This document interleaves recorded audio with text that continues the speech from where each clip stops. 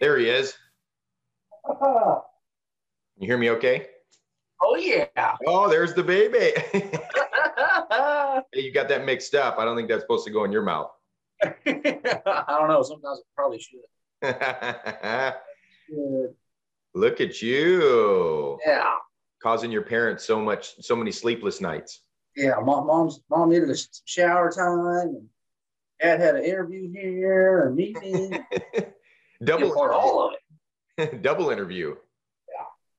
Yeah. Oh, man.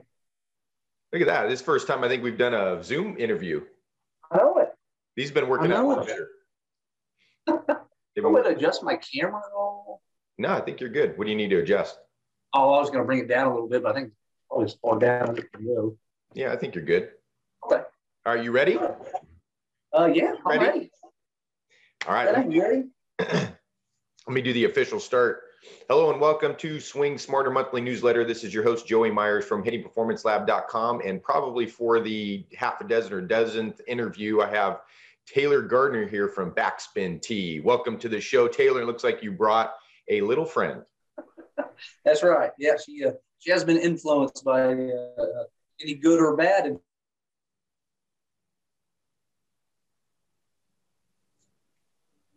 You there? There we go.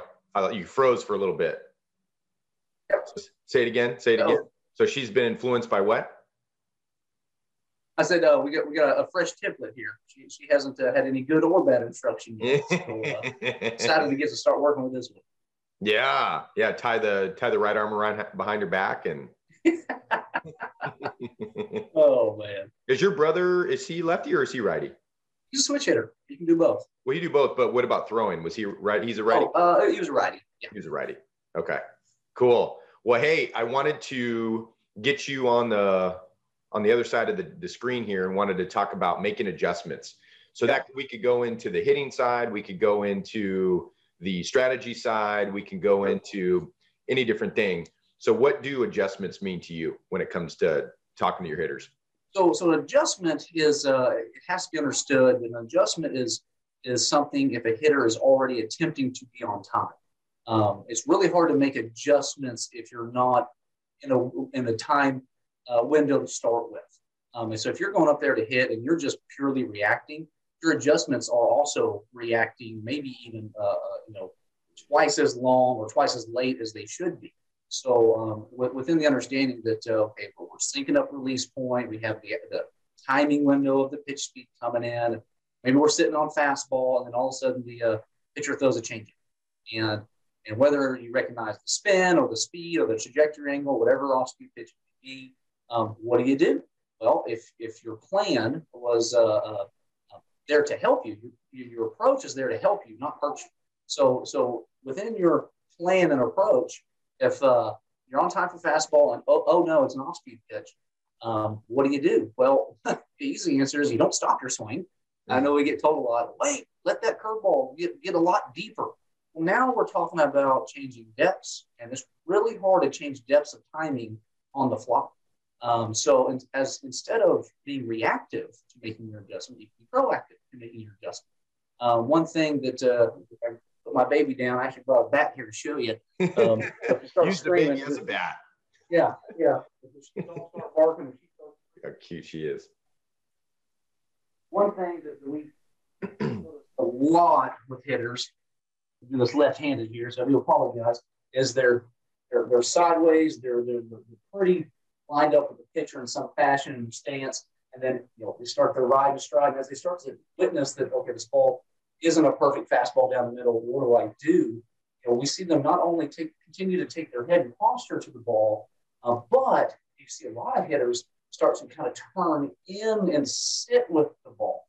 So as opposed to going, I'm a little early, let me pull out and then have to release my arms and hands to hopefully hit it, you start to see hitters actually sit with that ball. Then because when you sit, any movement takes time. And if the plan is correct, you're on time for the pitcher's fastest pitch. And then if you're making an adjustment, it's to buy time. This is where a lot of hitters, young hitters especially, they don't do a good job of buying time. They end up staying on their backside. They end up opening up too soon, and all they have left is just to flick it with their arms and wrists. And yeah, you can hit a ball and do that and probably get on base and feel good about yourself. But the faster, that speed starts to go up in level, and the more drastic change of off speed. You got 90-mile-an-hour fastball and 80-mile-an-hour changeup. That's a little different than facing a 75-mile-an-hour fastball and a 70-mile-an-hour changeup. Right.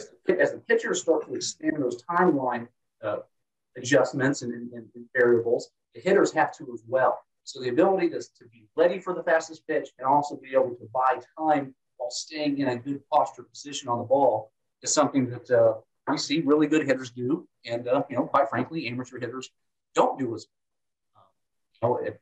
Sure, at some level, yeah, we want to be a good fastball hitter. Every great hitter is known as being a great fastball hitter. If you're looking off speed, looking for that slow curveball, every fastball is going to beat you. The timeline, you've got to be prepared for the pitcher's fastest pitch. That's the fastest timeline. Therefore, your plan is there to help. Now, is it going to be perfect every time? Well, of course not. It's baseball. It's tough.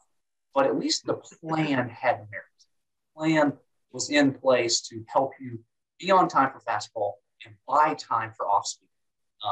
So, for example, this last weekend, my nephew faced his first knuckleballer. He's never faced a knuckleball pitcher. He's 13 years old. Didn't know this pitcher had a knuckleballer. It wasn't his main pitch. So, first at bat, hit a fastball for a double. Second at bat, gets a strike or two on him, a ball or two, and then all of a sudden, whack, he hits a good single, steals second base, eventually gets to third base, and the coach at third goes, "Wow, good job, Maverick. You really sat well in your legs on that changeup." He goes, "Wasn't a changeup, coach, it was a knuckleball." And he goes, "Oh, when did you realize it was a knuckleball?" He goes, "After I hit it." and it kind of reminded me that he took a good plan to the plate. Ready for fastball. He happened to adjust instinctively to this crazy knuckleball, but it was more about controlling his contact depth. I'm not quitting on my swing. Did he sit more in his leg? Sure. Did he have a locked out front leg? No. But he found a way to keep his spinal engine and posture on the ball. And by the time he pulled the trigger, sure, the ball got a little deeper. He barreled it up. He got a good hit out of it. And at the end of the day, it didn't fool him. This random pitch that he really has never seen didn't make him react to freeze. It didn't make him react to slow down and touch it. His reaction was to stay on the ball and give it a chance. And that's, it sounds easy to do until you start seeing a pitch come flying at your body. For us older coaches that aren't playing anymore, I think sometimes we forget that there's a little fear involved. And so a good plan leads to good adjustments. And sometimes knowing how to get over that fear or filter out your situation really helps that plan start to stick together with better glue. And therefore, those adjustments really become valuable. As far as other types of adjustments, that was one type of sitting in your legs. Other types of adjustments, we've seen Mike Trout kind of sit in his legs. We've also seen him kind of bend over a little more at his waist, a little side tilt. That's another way of buying time. And so adjustments to me in our world is ways to buy time.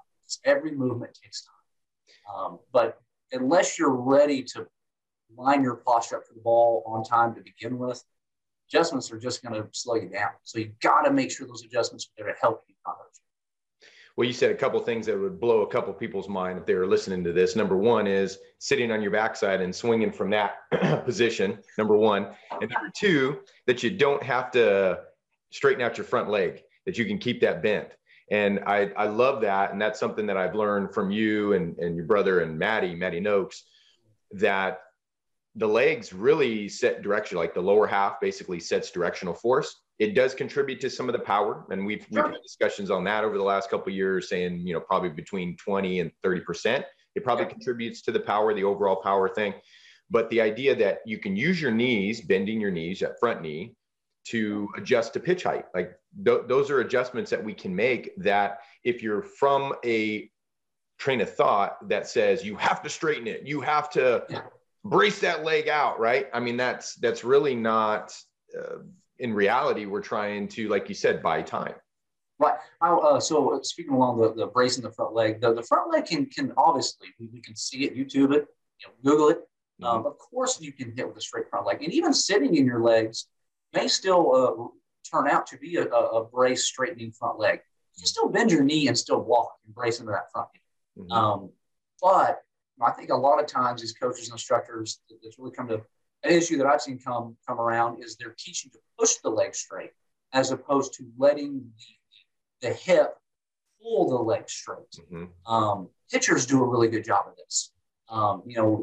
They don't just land in their front leg and then push straight up. Is there vertical ground force? Of course there is.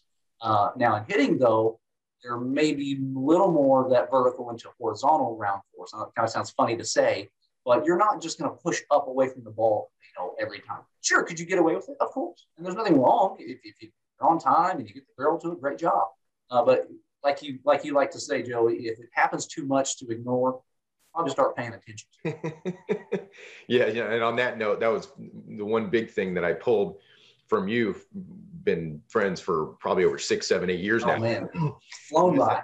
Was that idea of staying sideways and keeping that back foot from completely turning over, like a lot of coaches will say, pivot that back foot, and meaning that back heel will turn towards home plate and it'll continue to keep rotating. And so I think we've developed almost a generation or two of hitters that are over rotating the lower half.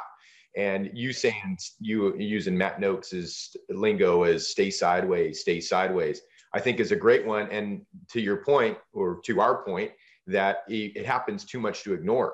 And you can't just write it off. Some of our buddies in the past have said, well, that hitter can do that because he XYZ. That hitter can do that because, and it's no. It happens if you take the 100 hitters, 50 hitters, you'll see half of them stay sideways and maybe the other half get to neutral with it. So it happens a little bit too often to be ignored. For anyone that's listening, if you've ever played golf, and if you haven't, fine, take a baseball bat, take a slow practice golf swing. Go YouTube Roy McIlroy, Tiger Woods, anyone you want. Golfers have figured out how to stay sideways through impact. Now, their ball's on the ground, and it's generally between their feet. So it's more allowed to by the positions of contact with golf. However, you're going to see baseball players do it too. But since the contact point in baseball can be further out front, sure, you're going to see that back foot rotate a little more before contact. I get that told a lot. Well, look at this hitter. I said, yes, but look what happened the first 80% of his swing before contact. He was still sideways. He was still, was he turning his shoulders? Was he loading his core, his spinal engine? Sure. But the back foot was still sideways to a pitch. And the back foot kind of ends up becoming a bit of a rudder, if you will. I don't want anyone to take that too literal, but you wouldn't start with your back foot facing the catcher. You wouldn't face with your back foot facing the pitcher. There's a reason. It's a natural position for the body. The ball is thrown in front of us, quite honestly, to the side of us. The ball comes in, and it is in front and to the side of us. And if you've ever swung an axe, it makes sense to shift your weight and leverage up. That's why we want to have a little forward shift, not only for taking your head to the ball and being able to judge depth. A forward move can be very good about feeling your depth and putting a nice sense to it. But at the same time, if you're spinning, can't see my back foot, kind of stuck in my dog. If you're spinning too soon, now the ball is essentially to the side and behind us. Not that you can't hit from here, but if you opened up too soon, my swing's wanting to go this way. I cross my face this way. We want to cross our face into contact with the ball. Again, golfers understand this. When their ball's in front of them, they want to cross their face here. They don't want to spin out and then cross their face too late. That ends up turning into a slice, and anyone who's ever played golf will probably vouch for that. My goodness, I'm spinning off the ball. Well, yeah, you spin off the ball since you played T-ball, son. Never fixed it. Well, and what I love the golf analogy is because in golf, you have a very, very small margin for error. We're talking in hundreds of yards, not hundreds of feet. And you got this little ball that's got to get hit by this club face, and the square center contact of the club face and the ball, the straighter the ball is going to go. So you could take that club face and slightly, like a couple millimeters, you can slightly pull it in like you're going to hook it, or slightly away like you're going to slice it. And those little teeny millimeters by the end of that 200-yard journey is going to be way out or slice. So what I tell my hitters, I say, when we're teaching this concept of staying sideways and keeping that back foot from over rotating, is we have to play almost like a golfer, where a golfer's looking at one shot to the pin. I call it 1 degree of fair territory. And outside of that, 359 degrees of foul territory, because in golf, the objective is the least amount of strokes to get it in the hole.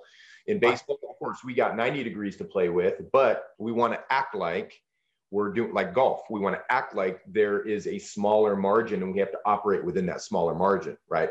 So along those lines, that's it's incredible that you say that, because the whole outside pitches, let it get deep, inside pitches, you're magically allowed to pull for some reason. We're talking about different depths there, where in golf, well, obviously the ball's not moving, but to their benefit, they're more precise. They have time to get their stance set up, time to adjust their face angle. So yes, maybe we don't have that luxury in baseball, but we do have the luxury of knowing our contact depth.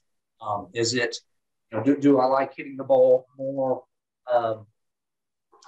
Some hitters like hitting the ball more off their front hip, some even further out front. Some like hitting it a little deeper, more middle of their ball. Whatever it is that you are super comfortable with, that's your precision. That's what you're going to battle with your best. And again, based on the timeline you're setting it for. But I have a lot of young hitters that we constantly have to work on reminding them, where is your preferred contact? And not to make them look like robots, but you'll see them like, I don't know, maybe like right there or out here. It's like, whoa, you got to know. Because if you don't know, you're guessing like you're close. Good job of being on time. But we want to be on time with our contact depth. It's a lot more precise. And as you know, aim small, miss small. Yeah. It may not always show up in baseball. Maybe you had a day where you didn't hit well, but you know what? My plan was good. My adjustments were sound. Man, maybe I was just a little early or a tad late, whatever that may be, a little over or under the ball. But you can just sleep well at night knowing, man, I had it 99% figured out. But you don't realize how much you have it figured out until you start thinking about more precise movements. And then all of a sudden you go, wow, 3 years ago, I was going to battle with a 50% efficiency rate, if you will. That shocks a lot of hitters. And I really do think a lot of good college players that get to pro ball, maybe it doesn't pan out for them for whatever reason. I think a lot of them, whether they can say it or not in their own verbiage, that happens to a lot of them. They get exposed. We get told at every level we go up in baseball, you better swing faster. You better figure out how to hit that faster pitching. You better have quicker hands, whatever. Well, of course we have to make those adjustments because we're being exposed. So what if we got ahead of that exposure? I don't know if you saw the video that I posted on the Baseball Illuminati page. I was actually pro hopping, doing running guns. So a 9-year-old ball player, shuffle stepping, boom, and I'm 25 feet in front of him, going the ball 60 miles an hour. A reaction time stupid fast. He'll never see anything that fast in his life, as far as just timing wise. And you know what he did? It took him a bit. He filtered it out. He figured out when to go, when to shift, how to track the ball. And yeah, that ball was getting to him quicker than any pitch he's ever going to see in baseball. And he started barreling balls up. Our brain's a supercomputer. We all know that.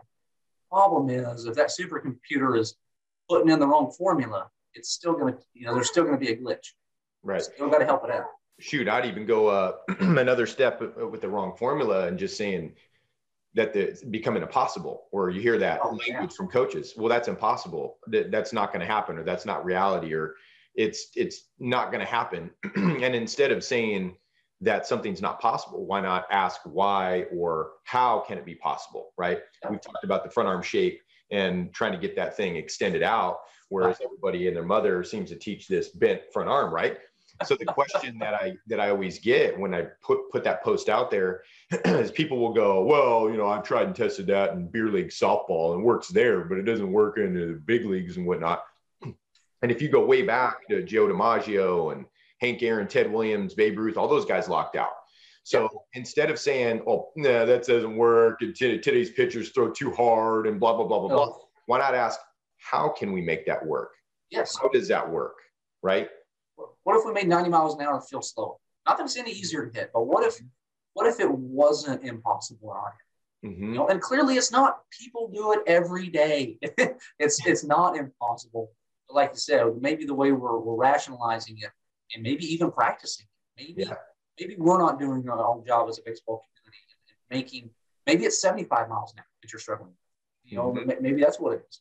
You know, whatever it is, get ahead of that curve. Not that you're going to just start jacking home runs, but don't be late. There's no excuse for being late. There's no excuse for not filtering out and understanding your environment. Maybe you don't get to face a live pitcher every day in practice. That's fair. You know, sure, you got your work cut out for you, but there's no reason to just get your doors blown off when you have all of the potential to be as early as you want. Once you're late, you're beat. Once the ball gets behind your timeline and it gets behind your back, the pitcher starts in front of us. We, as hitters, let ourselves be late. Maybe because we're trying to do some crazy swing like, I don't know, let it get deep and snap it or something. I don't know.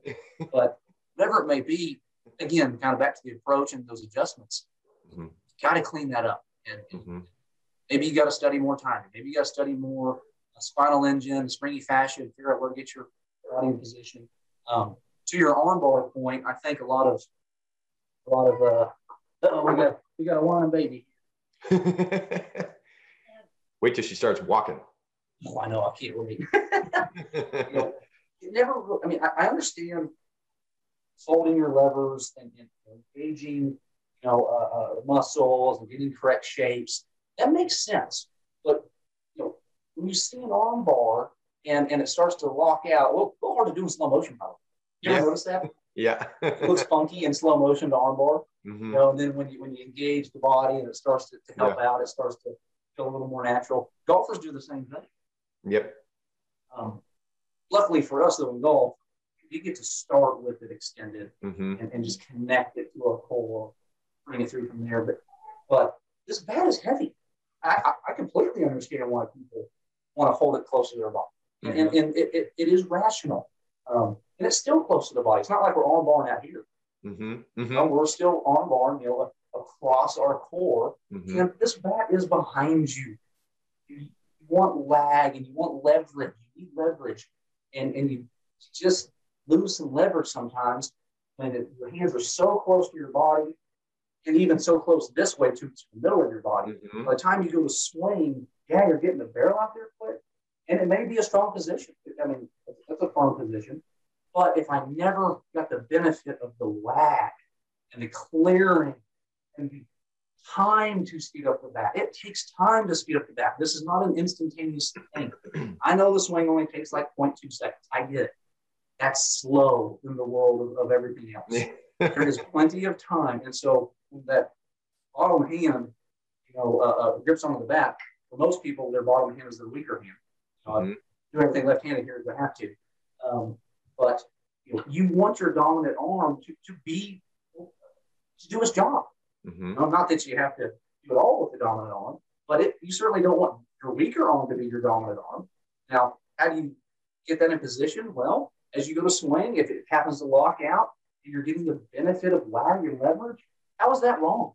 If I understand timing, if I understand posture positions and swing plane, an arm bar is nothing in the scheme of arguments. I'm lengthening a lever, and if I do it correctly, then of course I have more leverage, and it's more bat speed. But bat speed takes time, and so when I see a lot of kids, they start here and they'll even pull even more, and their hands get across their face really soon, elbows way behind their hand, not even close to being slotted, and next thing you know, they're chopping down, or they just kind of have to flick it, and more importantly, their swing radius and swing arc may only go so far. Versus if I clear, I can actually hit a further reach and it be right within my wheelhouse of comfortability. Well, if we go back to your contact points, right? Knowing what your contact points are. So when we work with our hitters on we call it our horizontal approach. So our line to line approach. So being able to hit the ball the other way, pull it, go up the middle, things like that. We talk about that there's two main things to be aware of. One is what you've already said is your contact point. But number two is when that barrel actually enters the hitting zone. And it's going to be different for we call middle in and middle away. It's going to be different. So middle away and middle down, that snapping early, getting the barrel in the zone early makes sense. It's a great middle down of the strike zone, middle away approach. But when it comes to middle in and middle up, it doesn't make sense. And use those bad cues that I thought were bad about 4 years ago, swing down, barrel above the ball. We do use those, but only for middle in, middle up. Right. So speaking along those lines, if you guys have, if you've ever had a kid, try a new baseball bat and, oh man, he's struggling with the weight or it's too long for him, or if that's some of the stuff you've been told, just remember that when this bat is laying horizontal, it is heavier as far as where the balance is.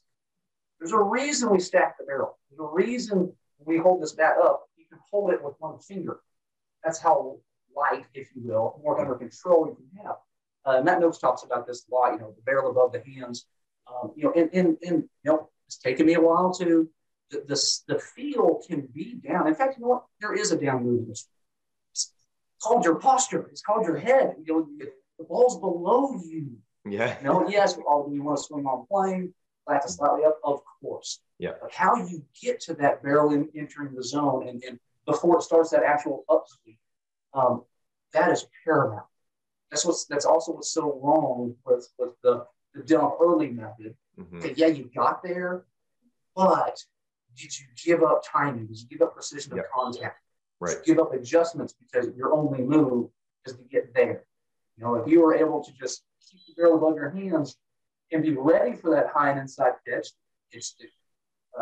as Perry Husband would say, would get to you quickest on EV tunnels. If I'm ready for that, well, great. And then I can always adjust if I need to. Great adjustment patterns there. And kind of tie that back to the plan.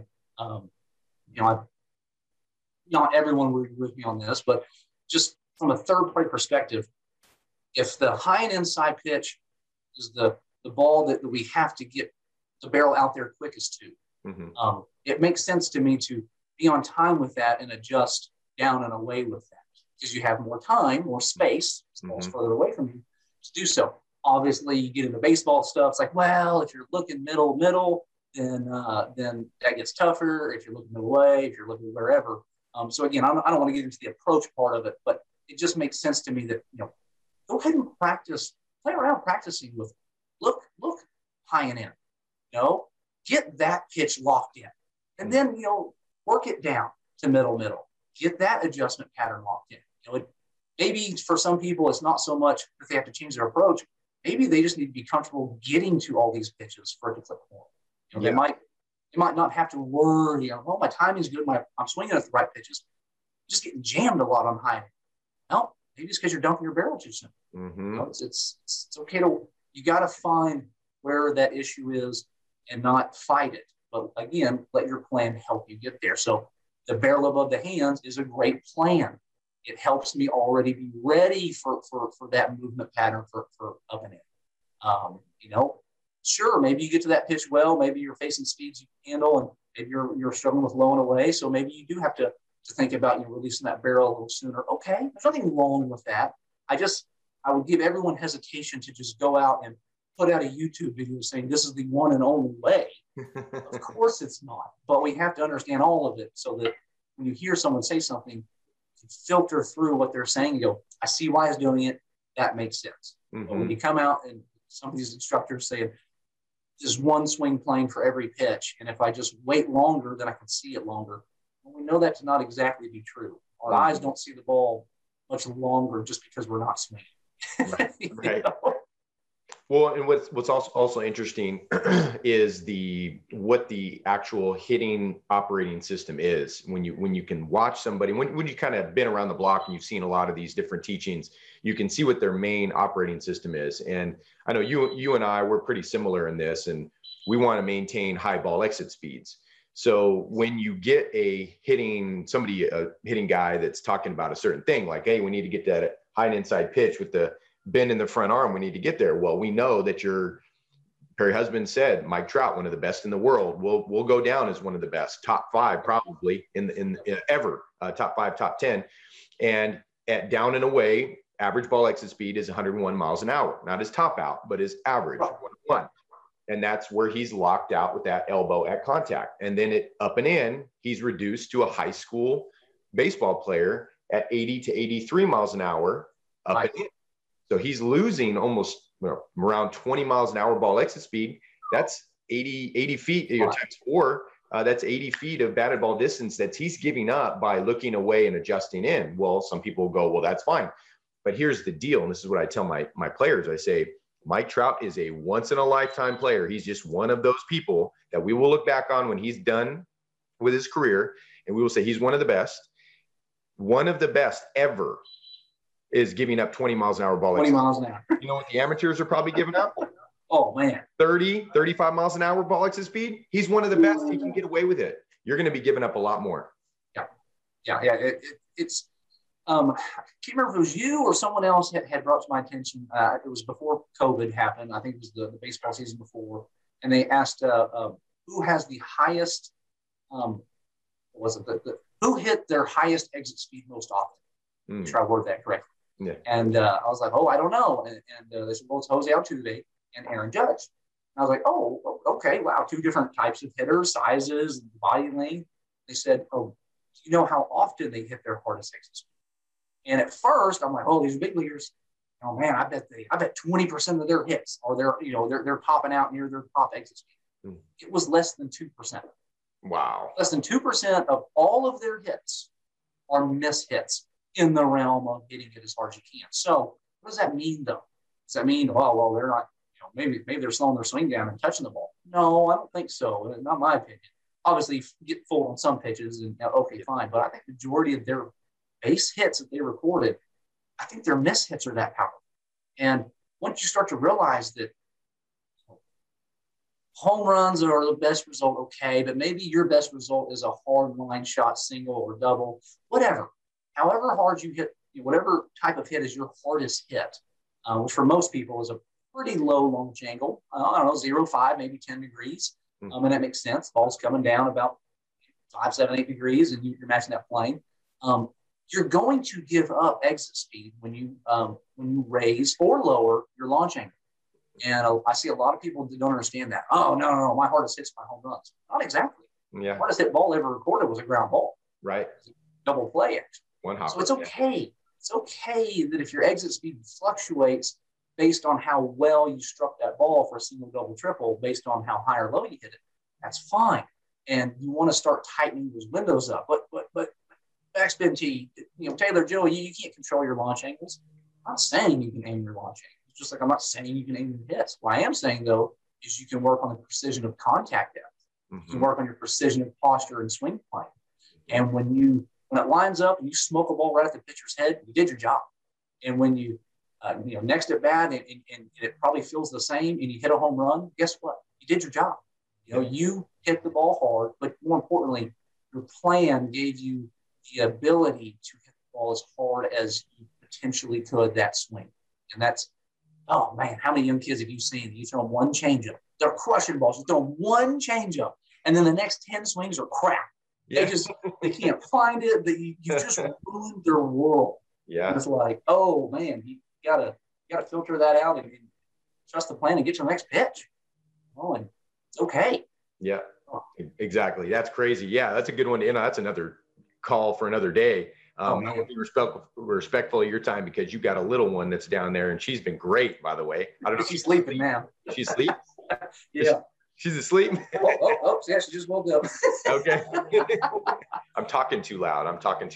But hey, I want to let you get back to the baby and get back to the family. Hopefully get some sleep maybe if she'll take a nap with her. But hey, where can people find you? Socials, website, any kind of deals that you got going on right now? Go ahead and. Yes. So you can find us on Google, Backspin Tee. You'll find backspintee.com, Facebook, Instagram, Twitter. We actually have a 20% off code at the moment. If you use the code Bat Bros, for those of you that follow the baseball Bat Bros, I'm very good friends with them. They're great people. Will Taylor and them, they're amazing people. But you're also going to find us in Dick's Sporting Goods here soon. So be on the lookout. Hopefully Academy is going to follow that as well for those that maybe that's closer to you. And we're trying hard to get with Mark Word and Shields and some other big retail stores. But at Dick's Sporting Goods, we're shipping that out here in a couple of days. And I'm very excited to make that next jump to the big retail because we've done so well on the individual sale to sale. And it's time to make that move. Yeah. Congratulations, buddy. I've been with you for a lot of this journey. I think we jumped on probably we started building our relationship maybe second year, I think you guys were out, or first year might have been. So I'm just excited for you guys. And I know you guys have been, just like all of us, been through our ups and downs and stuff. And it sounds like you guys are starting to rise again. So Yep.